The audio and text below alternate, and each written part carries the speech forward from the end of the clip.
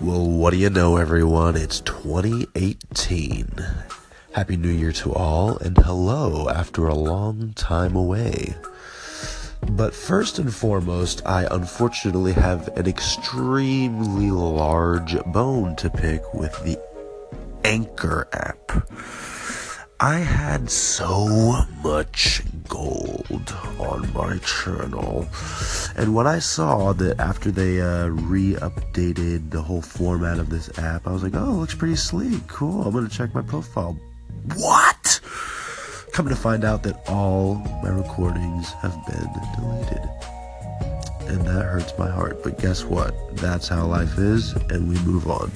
We learn and we move on. Therefore, I have learned that from now on, if I ever put out a recording or content that I really, really like, and I'm like, oh man, I want to keep that, I want to make sure, I'm going to back it up. Because this stuff happens. But I am going to approach this platform a little differently. I'm going to see if you can't just kind of like podcast off this app. I have to give a big shout out to Gary Vee because he's the one that actually put me on to this app. And as he said, he has no stock or stake in it. He just wants to see it succeed.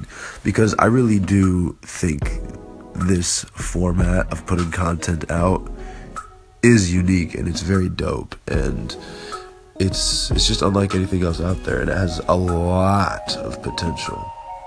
I guess it really just falls on where people are going to value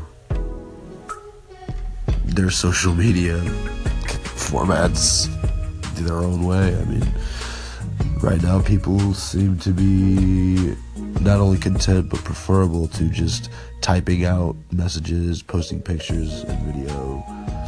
I almost feel like